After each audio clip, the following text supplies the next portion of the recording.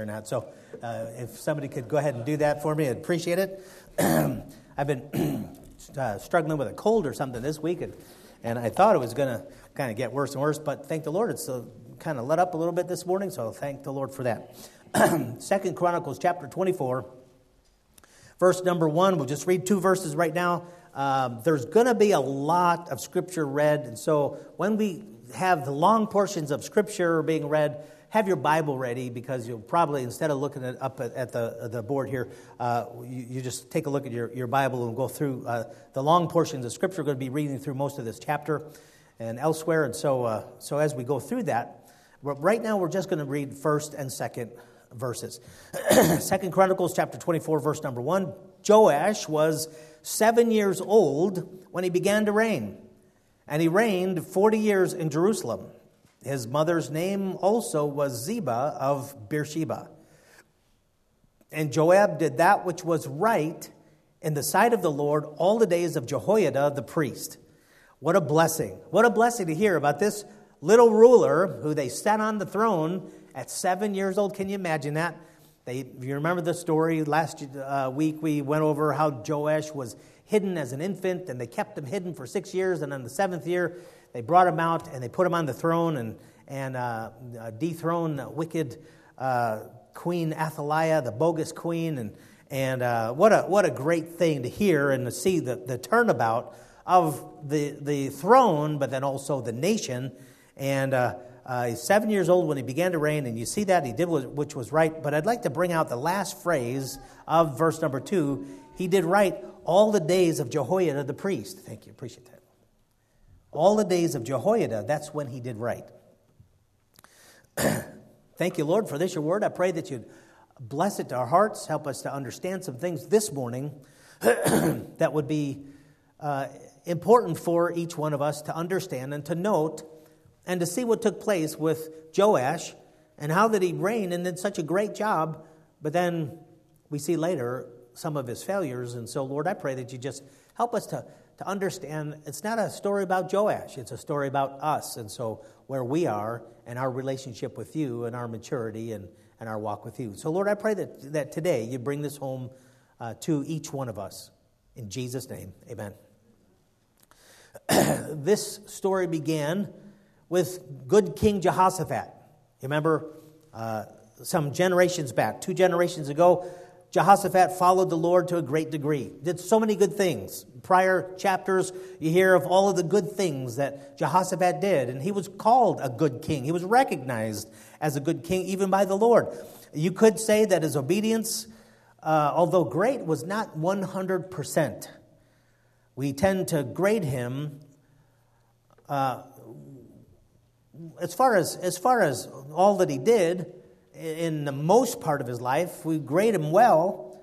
He did follow, he did obey, he did respect and fear the Lord, but it was just that seemingly insignificant disregard to the clear command of God concerning separation that brought the whole house of cards down on his family and his kingdom that we noticed, the 2 weeks ago and then last week. Who would have ever dreamed that his son would have turned out so contrary to God's laws through his exposure to the wicked in the person of Jezebel's daughter? His son marries Jezebel's daughter, Athaliah, and boy, did she ever turn out to be a witch. We noted how important it is to completely follow the Lord to the utmost, and how that the slightest disregard to the commandment and the instruction of the Lord can be ultimately devastating. And we've got to remember that. We've got to note that. We've got to see that. And then last week we saw how that wicked Queen Athaliah, when her husband, Jehoshaphat's son, dies, she gains the throne and she kills everybody else, her grandchildren even, because she wants to make sure that there's nobody else that is an heir to the throne. She wants that seat. And so she takes reign but then she was defeated by the godly priest Jehoiada, who saved baby Joash. Well, actually, it was his wife, his aunt, that saved him from the bloodstained claws of his grandmother. And that whole story, it's an amazing story of how that they stole him away as an infant and they hid him in the chambers in the house of God. and especially how that there would have been no victory that day had not David amassed an armory of swords and shield, medals, a testimony to God's power stored in the trophy cases in the temple. We looked at that story, and how could we fail to see that our victories today will enable greater conquest for others down the line in the future? And we asked the question, how is my trophy case? How is your trophy case? Are you winning? Are you seeing conquest in your life? You see victories in your life that maybe those that come behind you could have a greater victory because of the accomplishments, because of what God's done, because of the faith that you've employed in your life? Well, that's a good question. How is my trophy case? Well, this morning, we're continuing with the key actors in our three-part, three-generation play, looking at the life of good King Joash. As we said, men are a mixed bag, good and bad. Some good, some not so good. Some healthy qualities and some harmful foolishness. And Joash was no different. For the most part, he was a good king. He was a good king that started out well, had a good mentor, good teacher. Ruling at age 7, you got to understand, he really had the help of those his counselors and those his teachers that were kind of like ruling through him, but he was the one that would eventually take the full weight of responsibility of the kingdom. So for the most part, he was a good king. He did so much for the strength and prosperity of Judah. He also derailed later in life when pride and independence from God overtook and got the best of him. And so let's read about it. First of all, he did right by Jehoiada's instruction and his guidance. Jehoiada was a strong character in this whole story, multi-generational. He stepped in here. He did what was right. He was a godly priest. He knew the right things. He risked his life, but he was a great instructor, a great guide. 2 Chronicles 24, verse number 2. It says, "And Joash did that which was right in the sight of the Lord all the days of Jehoiada the priest." In verse 3, we go on. "And Jehoiada took for him 2 wives, and he begat sons and daughters." And so Jehoiada was his guide, his ruler. He was kind of the one that was instructing him and had him going the way that was right, that he saw was a good way. But then as Joash got older, he did right on his own. It wasn't all Jehoiada, because he gets older and he starts thinking for himself.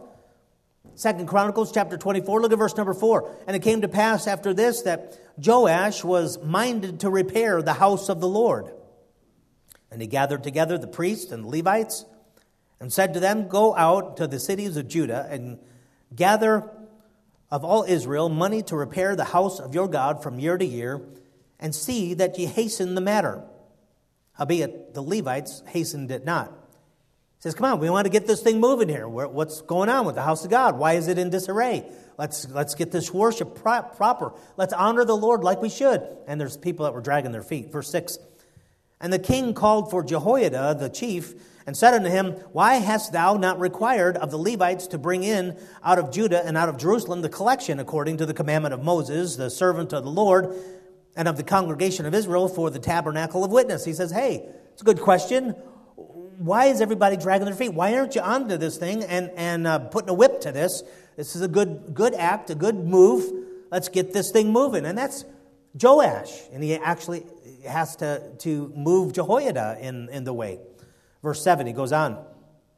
"For the sons of Athaliah, that wicked woman, had broken up the house of God, and also all the dedicated things of the house of the Lord did they bestow upon Balaam." That's an idol. That's an idol. That's a satanic idol. Verse 8. And at the king's commandment they made a chest and set it without at the gate of the house of the Lord. And they made a proclamation through Judah and Jerusalem to bring it into the Lord, the collection that Moses, the servant of God, laid upon Israel in the wilderness. And all the princes and all the people rejoiced and brought in and cast into the chest until they had made an end. What a great story. What some great moves.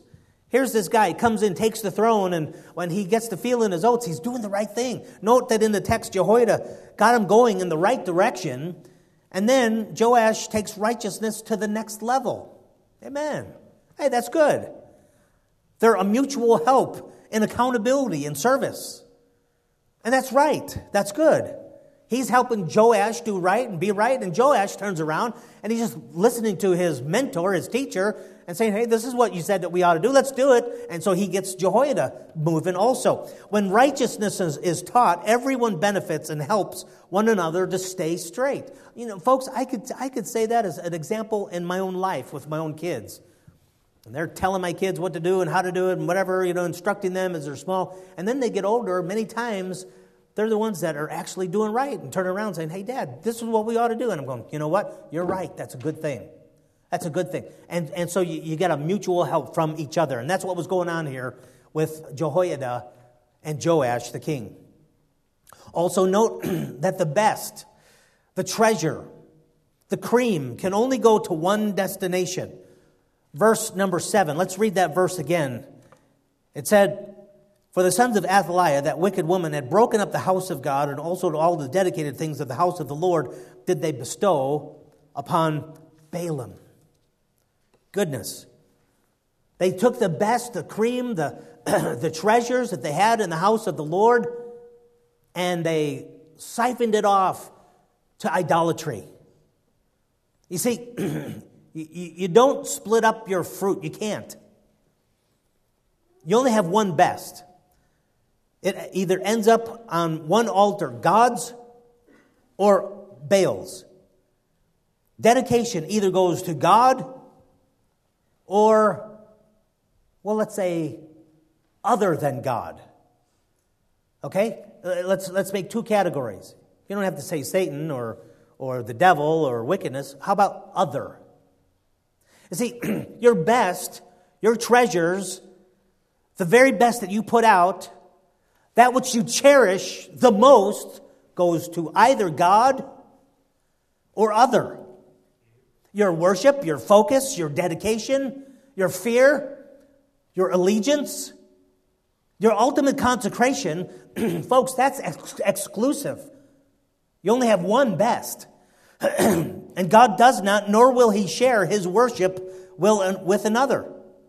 See, that's the difference between a person who is dedicated to perfection, or dedicated to a career, or to loved ones, or to art, or to music, or to education, or science, or politics, or even dedicated to a nation, which those things are not bad in and of themselves, but a person can only be dedicated to one of those things, or one who is first and foremostly dedicated to God.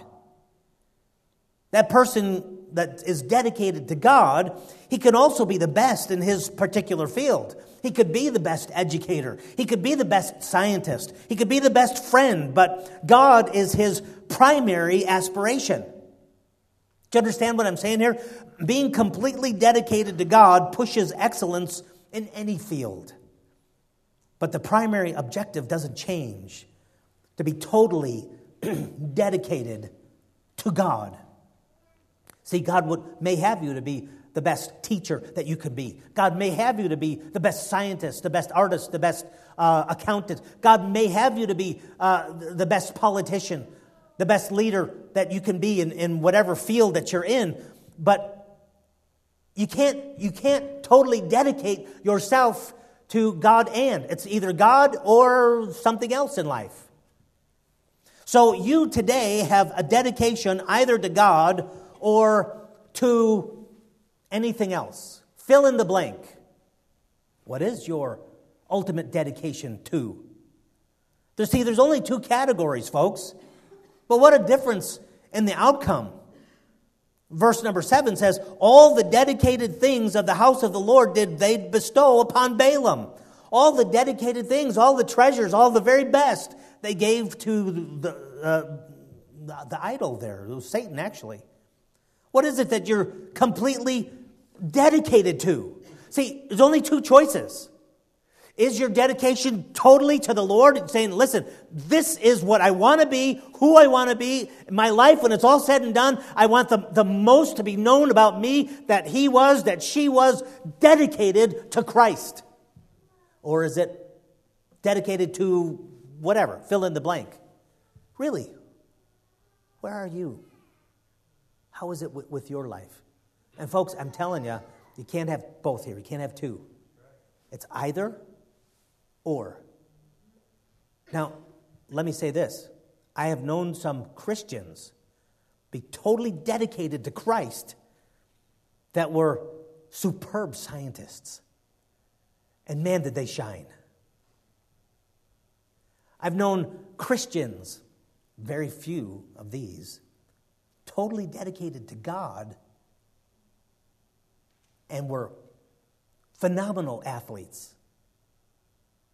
I'm sorry, but I'm telling you few because I mean it, few. You have those who even say that they have a dedication to Christ and something else goes before the Lord. And what is this? What is that?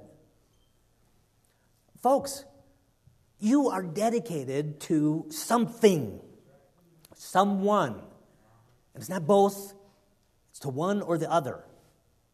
And like I say, it's not bad to want to be the best of your field. It's not bad to give your life to a cause, especially if it's a good cause.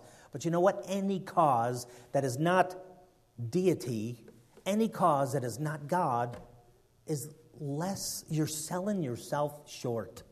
I'm telling you, you're selling yourself short. The cream can only go to one destination. See, what they did was they took the dedicated things and turned around and gave them to Balaam. Okay, well, now note the joy in giving and the sacrifice that they had. Verse number 10. The Bible says, and all the princes and all the people rejoiced. This is when they gave. Remember, they put the chest out there and they said, hey, we've got to get this thing moving. And so they gave and they rejoiced and brought in and cast into the chest until they had made an end. As a matter of fact, they had enough and they had more. It was wonderful how that they gave. Let me say this about an attitude in giving. Attitude in giving is a spiritual indicator. It really is. A heart condition of gratitude, of joy, of happiness accompanies the right kind of giving. Folks, I have given in the past, kicking the rock as I'm going. Give this, okay, you got to give, and it's, you heard the saying, give till it hurts. Yeah, and it hurts me, And you know what? That's not the right kind of attitude. I'm just telling you, that's not what we see here. As a matter of fact, throughout the Bible, when one consecrates themselves, their funds, their wealth to the Lord, if they're right, if their heart is right, it's a joy. It's like, I get to give. I get to make a difference for the Lord. He's going to be able to use this for His glory. And folks, it's a totally different thing. They rejoiced. 1 Chronicles 29:9. Then the people rejoiced, for that they had offered willingly, because with a perfect heart. Notice the giving and the heart connected. It's a tether between your heart, your attitude, and your giving, your sacrifice. It says because with perfect heart, and I remember reading this, with a perfect heart. No, it says with perfect heart. They offered willingly to the Lord, and David the king also rejoiced with great joy. This means that's the condition of their heart. If you were to identify their heart, it's a perfect heart, because that's the way that they gave. Their heart was connected. When they gave, they rejoiced. You remember David in this scene? He wanted to give, and he wasn't even going to see the temple. But man, he gave and gave over and above, and of his own stores did he give, not just take it from the government that he was over and say, well, yeah, give this and give that. No, it personally cost him. And he was, you remember his attitude? He says, Lord, what are we that we could actually give, that we could give to you and to your purposes? And they rejoiced, folks, they rejoiced with great joy. Acts 2, verse 45. The Bible says here, believers sold their possessions and goods and parted them to all men as every man had need. And they, continuing daily with one accord in the temple and breaking bread from house to house, did eat their meat with gladness and singleness of heart. Gladness. See, they didn't obsess over counting how much it was. It was just give. They wanted to give. They wanted to give. And it was for the Lord. And they were able to do that and were grateful. And they had a gladness in giving. They were glad they were able to give. 2 Corinthians 8:1. Moreover, brethren, we do you to wit of the grace of God bestowed on the churches of Macedonia, how that in a great trial of affliction, the abundance of their joy and their deep poverty abounded unto the riches of their liberality. Those are words that don't seem like they go together. Joy and deep poverty, meaning you don't have enough. You're tightening the belt. You're just skating by, just scraping by. Joy and scraping by. No, usually you're scraping by. It's misery. It's terrible. I don't have enough. I wish I had more. I'm looking for another job or whatever. That's the attitude. But it says their joy and their deep poverty. How did that work? Well, they had the right heart attitude. That's what it says. It says it was the grace of God that did this for them. The grace of God bestowed on the churches in a great trial of affliction, the abundance of their joy and their deep poverty abounded unto the riches of their liberality. They gave over and above. For to their power I bear them record, yea, and beyond their powers, even more than what they could have or maybe should have given. They were willing of themselves, verse 4, praying with us with much entreaty that we would receive the gift. Man, I tell you what, joy and giving always goes together when the heart's right. When the heart's right. 2 Corinthians 9:6. But this I say, he which soweth sparingly shall also reap sparingly. And he that soweth bountifully shall reap also bountifully. Every man according as he purposeth in his heart. There again, the heart and the action of giving is connected. It's always connected. He purposeth in his heart, so let him give, not grudgingly or of necessity. For God loveth a cheerful giver. Folks, that word cheerful is the same word that we get hilarious in our English language. Hilarious, joyful, happy, laughing. I get to make a difference in the kingdom of God because I get to give. Now, that's an attitude. That's a different attitude. That's something that's a great thing to have, and that's where they were, folks. In their giving, in Joash's day, they gave with joyful heart.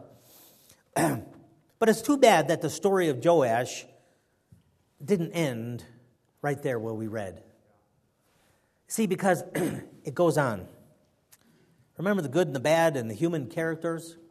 Well, let's go on in 2 Chronicles chapter 24. Look at verse number 14 and read along with me. And when they had finished it, they brought the rest of the money before the king, and Jehoiada, whereof were made vessels for the house of the Lord, even vessels to minister and to offer withal, and spoons and vessels of gold and silver. And they offered burnt offerings in the house of the Lord continually all the days of Jehoiada. Now, you wouldn't notice anything about that until you read on, but right there it says they continually served God, honored God, sacrificed for God, with this caveat, with this qualifier, all the days of Jehoiada. See, it was while this strong leader was around, it's while this godly man was around to help them, to lead them, to guide them, they were consistent in their giving and their joy and their honoring God and getting things right. And all the days of Jehoiada. Verse 15, but it goes on to say, but Jehoiada waxed old and was full of days when he died, and 130 years old was he when he died. And they buried him in the city of David among the kings because he had done good in Israel, both toward God and toward his house. Now after the death of Jehoiada came the priests of Judah and made obeisance to the king. Then the king hearkened unto them. Verse 18, and they left the house of the Lord God of their fathers and served groves and idols. What? Idolatry? Sure enough. And wrath came upon Judah and Jerusalem for this their trespasses. Those snakes, they were in the shadows just waiting for the opportunity to strike. Now they couldn't. When Jehoiada was around, he wouldn't have any of that. He would not have allowed it. But Jehoiada was gone now. Hey, now, wait a minute. Was Joash so shallow as to fall as soon as the exterior props were removed? Had he no character at all? No inner strength?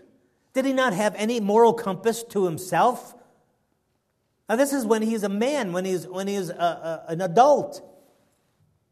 Did he have no guiding principles in his life here at this time, just to go ahead and listen to the contemporaries that brought him off track?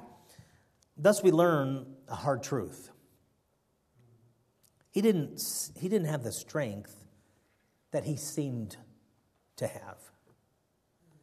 Hey, folks, do you hear what I'm saying? He didn't have the strength that it looked like he had when he had the exterior props, when he had others deciding for him. No, his strength was derived from others. And so is the condition of individuals around strong characters. Sometimes when somebody's an overbearing, a powerful person or a strong character, then they're kind of guiding others around them, and those around that person, they look pretty good till the props are kicked out from under them. Proverbs 24:10 says, "If thou faint in the day of adversity, thy strength is small." You might think you're strong, but when trial comes in a time of testing, and we don't discover that till we're tested. We don't really even know about that until the Jehoiadas are gone. You see, this is true, folks. This is true in any realm. You've got businesses and spiritual institutions in nations, leaders who leave a vacuum when they're gone because they're strong leaders, because they're characters who are going to do right, or they have character. They go by righteousness.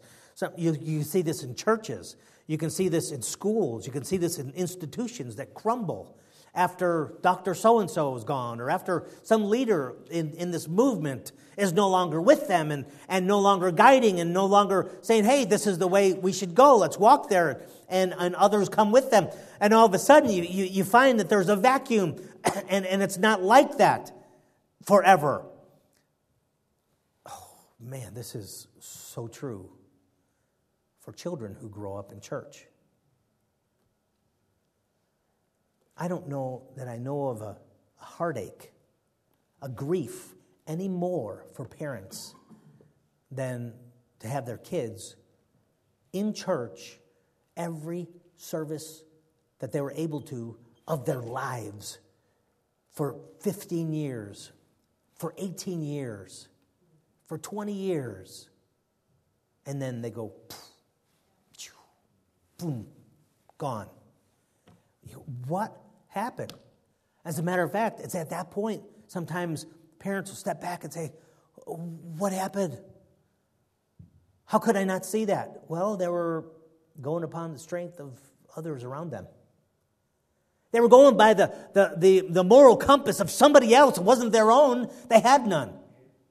Someday they find out that they never had it. You see, because somebody else is deciding.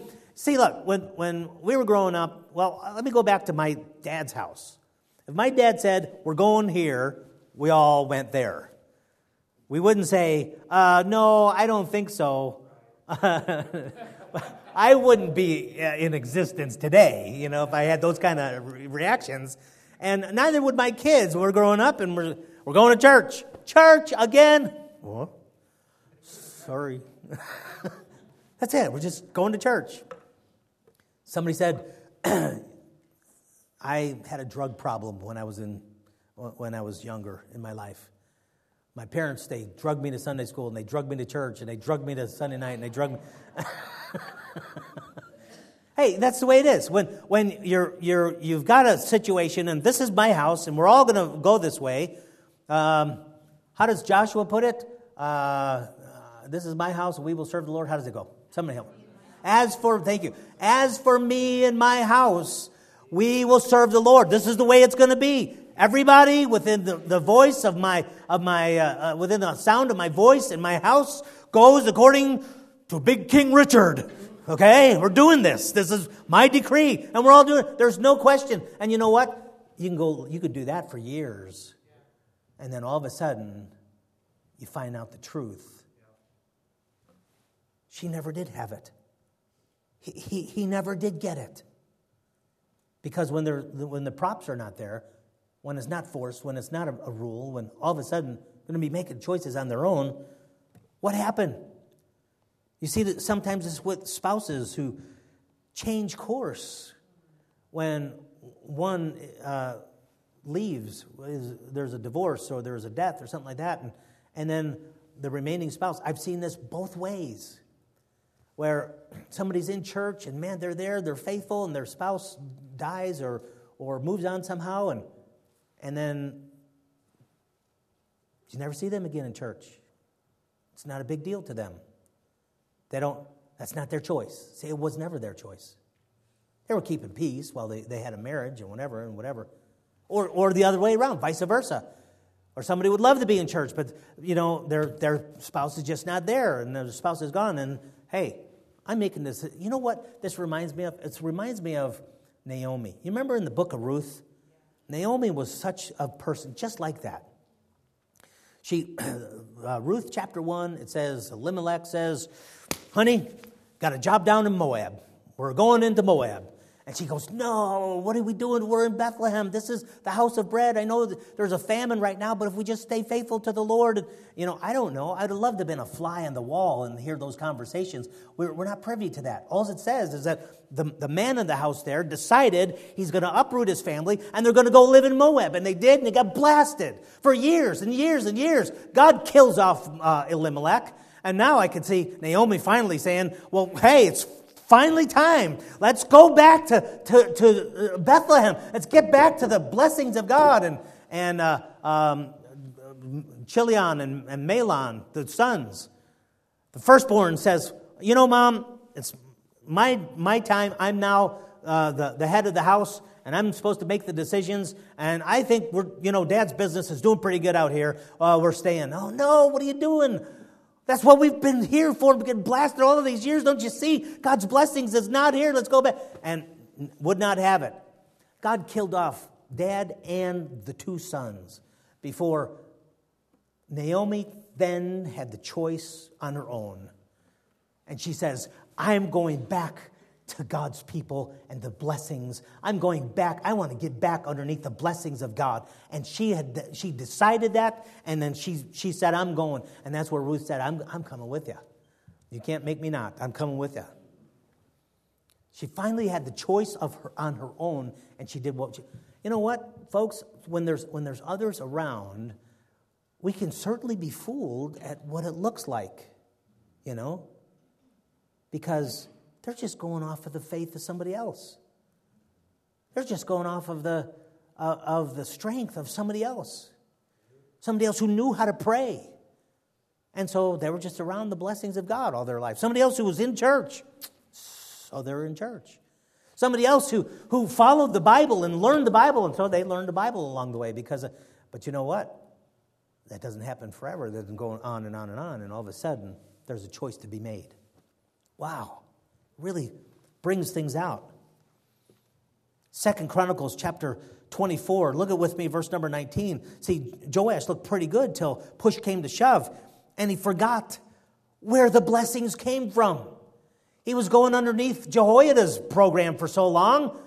The priest, his teacher, his mentor, and he was just following, being blessed all of his life. And then he forgets all about that. Look at 2 Chronicles 24:19. Yet he sent prophets to them, to bring them again unto the Lord. And they testified against them. But they would not give ear. And the Spirit of God came upon Zechariah, the son of Jehoiada, the priest.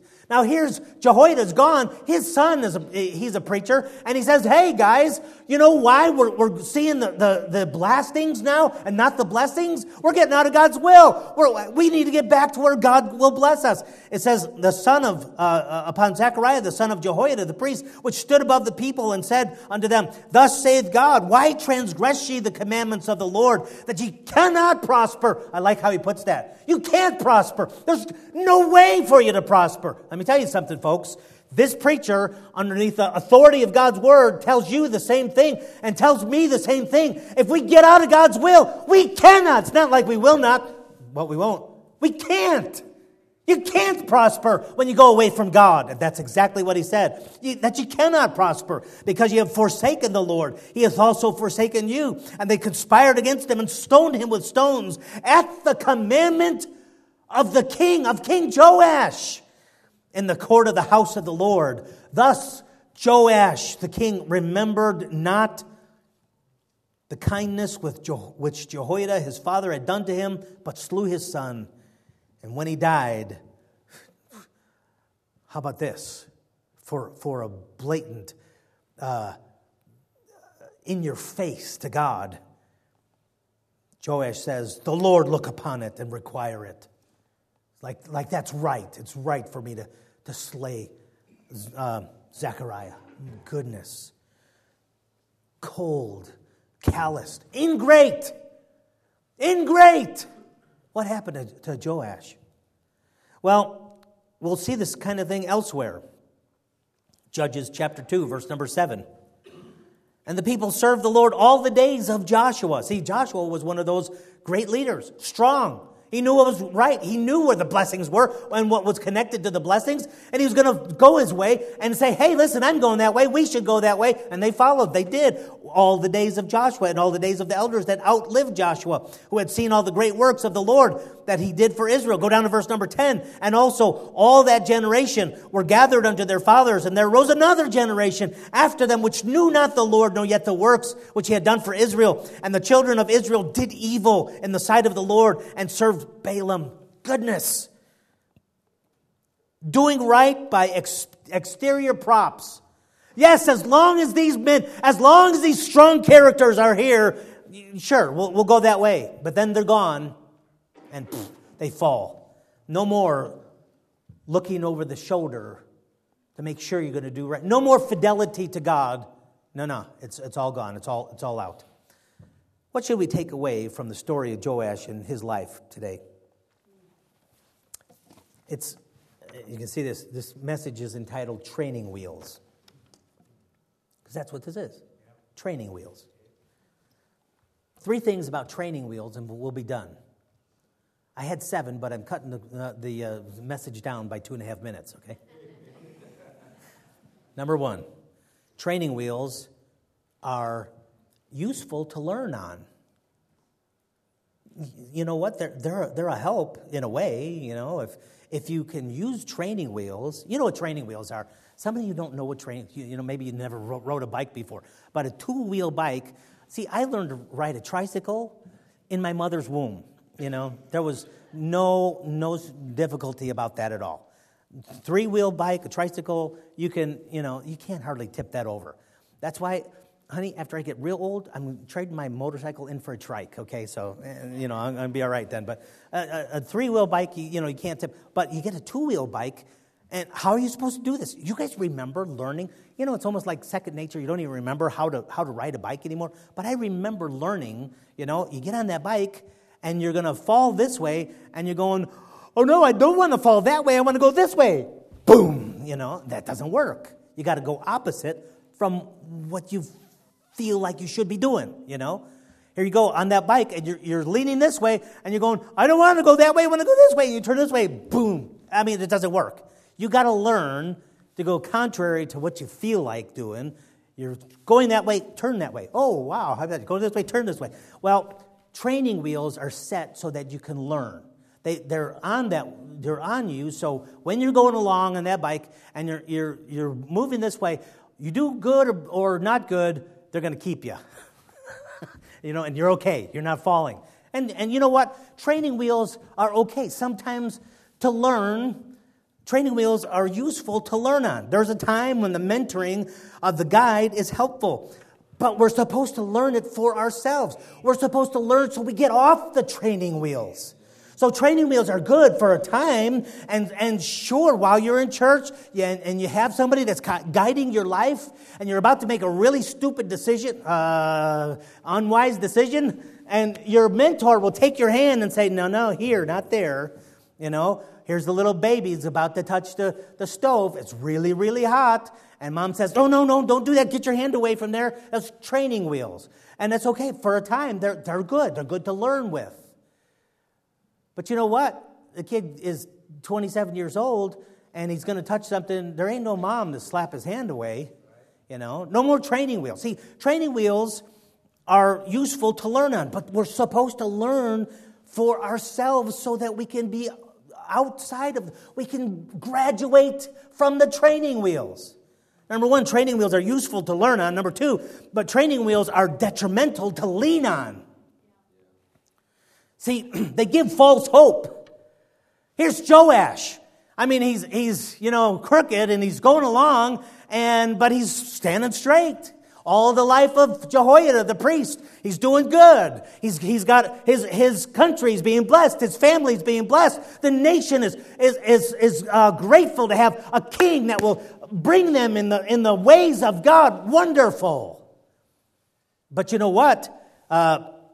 He's leaning on training wheels instead of on his own or learning on his own. And you know what? It looks like everything's great. They give false hope. We think we're better than we are.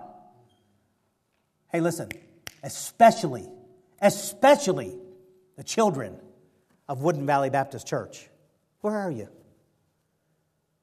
Have you learned anything yourself? Have you learned to walk with God? Have you learned that when you pray, God will give you an answer, or is it just stories? You hear about mom, you hear about dad, you hear about brother so-and-so in church. He's a Sunday school teacher, and he says about how God blessed him, and that's wonderful for him. Have you ever heard about that in your life? Do you know, or do you think you're further on than you are? Oh, man, training wheels are dangerous. They're detrimental to lean on because they give false hope. Training wheels are useful to learn on. They're detrimental to lean on. And they're crippling to rely on. Crippling. Because the consequences are so great. See, individual accountability wakes us out of our sleep. Because everybody is individually accountable before God. You won't stand before that judgment bar and the holy God that reviews your life with your mom or dad or your preacher or somebody else or your lawyer. No, it's by yourself. What have you done? What have you done? How have you chosen in your life? Have you chosen Christ? You know, some of you have learned about Jesus forever, and you know all about him as being the Savior, but he's still not your Savior. You've still never repented of your sins. You've still never come to the place to make it real. Man, I tell you, that's dangerous. You got training wheels. They're crippling to rely on. Simple question today is: Are you leaning on another's strength? You have to learn to ride without the props. You have to learn to walk with God without the Jehoiadas. Thank God for the Jehoiadas. But where do you stand? How is my walk with God? You know, I might be touching on some things that, they really strike a chord of grief and fear among parents and grandparents. You know, if you've never had children that come from your own bowels that you love, you don't really understand how much you can love a person, want to have the best for them, and watch them go off the path, and watch them go into destruction. There's nothing like a child that will learn and live and ride without training wheels.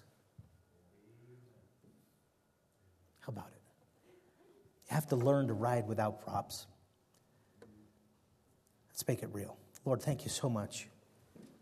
Thank you so much for the story of Joash and how that, you know, if Jehoiada was just lived throughout Joash's entire life, then things might have been different. But that doesn't happen. It's artificial. It's the strength of another. Joash looked pretty good, but he never got it himself. He really never had it himself. He was just affected by those around him. God, I pray that you give us some believers here that have a walk with you that is ingrained, that is inner, not exterior props, not churches or institutions or family or anybody else, but no, individuals that understand where blessings are and to learn you and to get close to you and have you proven true and powerful in our lives over and over again so that we are not depending on somebody else. Lord, it is so detrimental. It is so deceitful to be thinking that we're better than we are because we're leaning on the faith of others. Lord, I pray that you'd help us to learn you today, each one of us individually. Learn you and walk with you today without any props. Lord, help us to take the training wheels off. Lord, I pray especially for the children and for the younger ones of Woodin Valley. Lord, I've seen this over these years, several decades of children growing up, and then you find out where it's just such a shock to see way on into it that they never had it, never at all. They were just depending upon someone else's strength and someone else's character, someone else's faith. God, give us individuals that don't ride on training wheels. Lord, I pray that you'd help us to walk with you today. Help us have a real walk with you today. Lord, I pray that you would speak to each one of us. In Jesus' name, amen. Let's all stand.